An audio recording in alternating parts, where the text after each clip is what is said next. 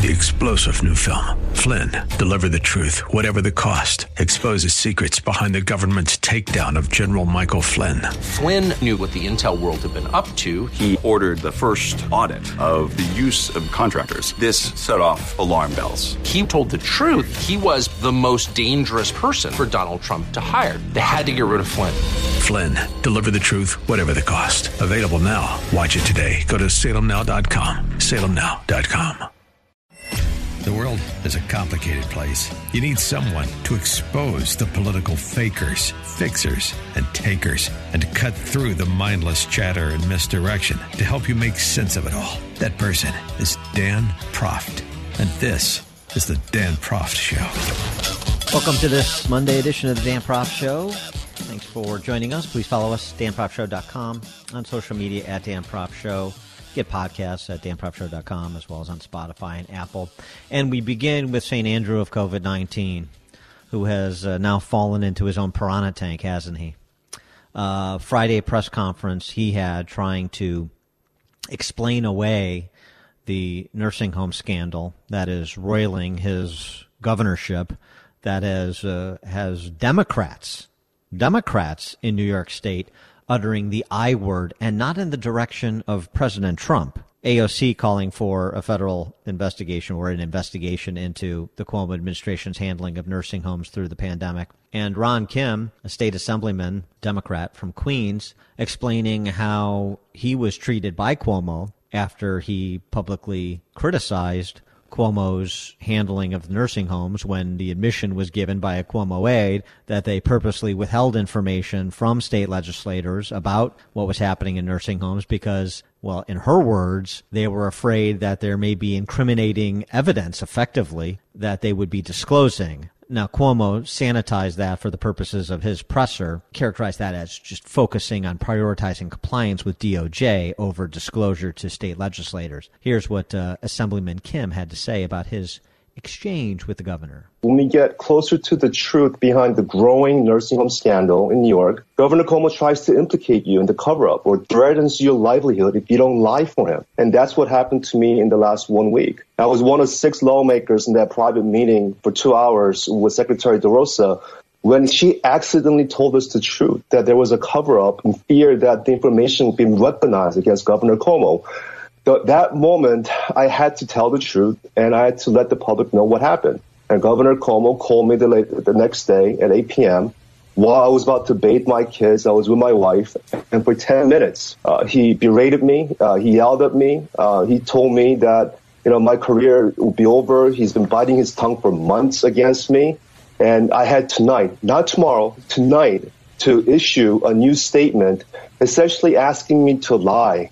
And asking me, I heard and I saw a crime the other day. And he's asking me that I did not see that crime. And Cuomo put on his happy face for the Friday press briefing, the sort of press briefings that earned him an International Emmy Award from a compliant press corps. And that's a big part of this story, too, the compliance and the cheerleading of the press corps for the last year. Don't let any outlet other than the New York Post fool you in pretending they were doing anything other than helping with the public canonization of Cuomo and his book sales for the better part of the last year, until we're at this point now where Democrats are rolling on him. But it was all happiness from Cuomo, where he's announcing that nursing home visitors will be allowed in New York State as of today, and students deserve in-class teaching. Boy, changing his tune just as he did with his State of the State address a few weeks back, where, it's time to reopen the economy, not the lockdown antagonist of the Trump administration that we had gotten used to.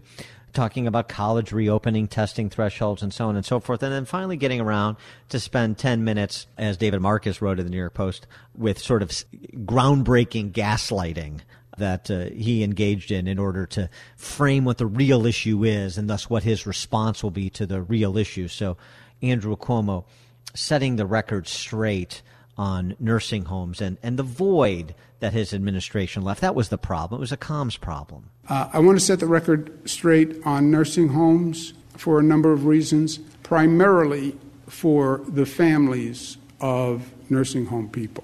We created a void by not producing enough public information fast enough. People wanted information. We did not produce public information fast enough. That creates a void. What happens in a void, especially today, in this toxic political environment? Something fills the void. And conspiracy theories and politics and rumors fill the void. And you can't allow inaccurate information to go unanswered. See, he created a void because he was so busy being concerned about the families of nursing home residents, so busy saving lives. He created a void, and in that void entered conspiracy theories and, politics, partisan politics, and so forth. Oh, yeah, and evidence. New York Post reporting over the weekend, Governor Cuomo repeatedly defending the directive for nursing homes to accept COVID-19 patients as a product of federal guidance. However, in contrast, the health department since rescinded March 25th memo that left little wiggle room, the New York Post reports, to prevent medically stable patients from being transferred out of hospitals to nursing homes. During this global health emergency, all NHs, nursing homes, must comply with the expedited receipt of residents returning from hospitals to nursing homes, quoting the state directive issued by said Governor Cuomo. And if there's any doubt about what that meant, the following sentence was underlined. No resident shall be denied readmission or admission to the nursing home solely based on a confirmed or suspected diagnosis of COVID-19. That was not consistent with the federal guidance. So that's what actually was occurring.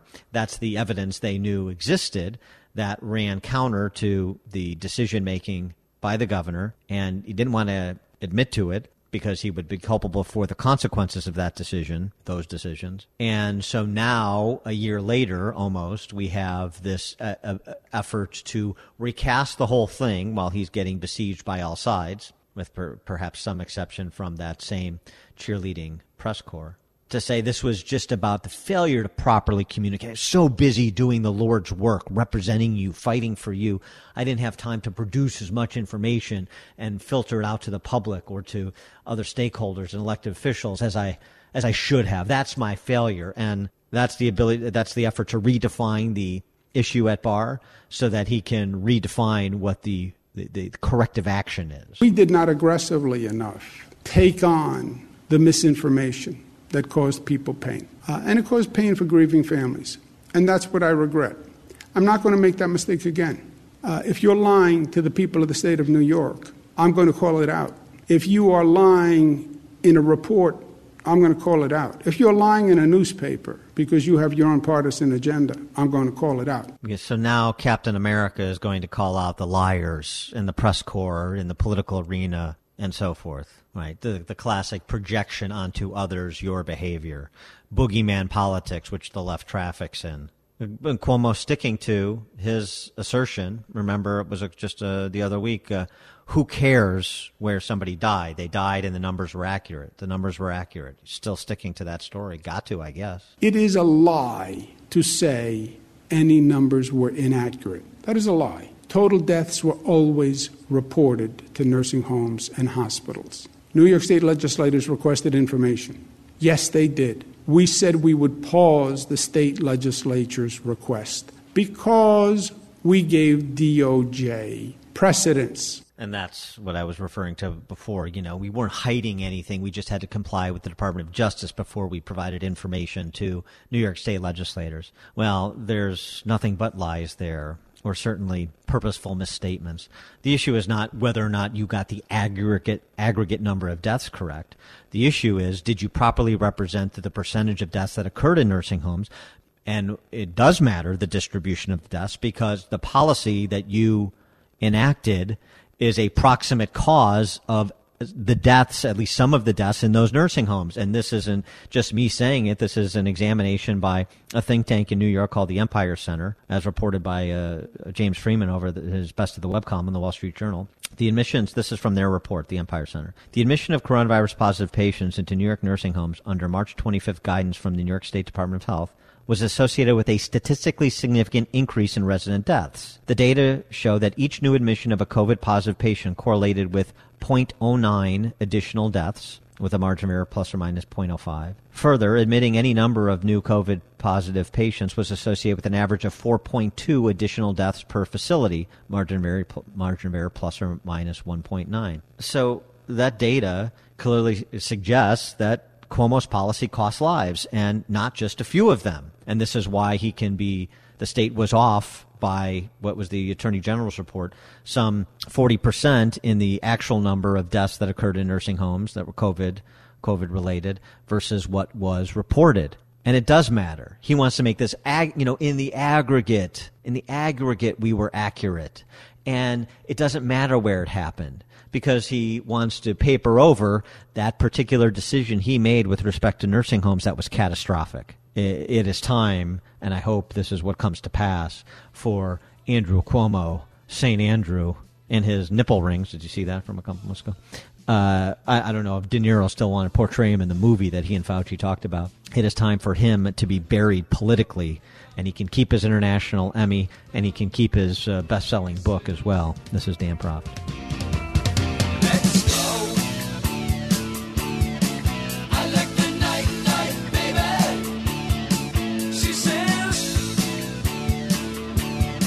Grab a good seat and sharpen your pencils. Class is in session with Professor Dan Proft and the Dan Proft Show.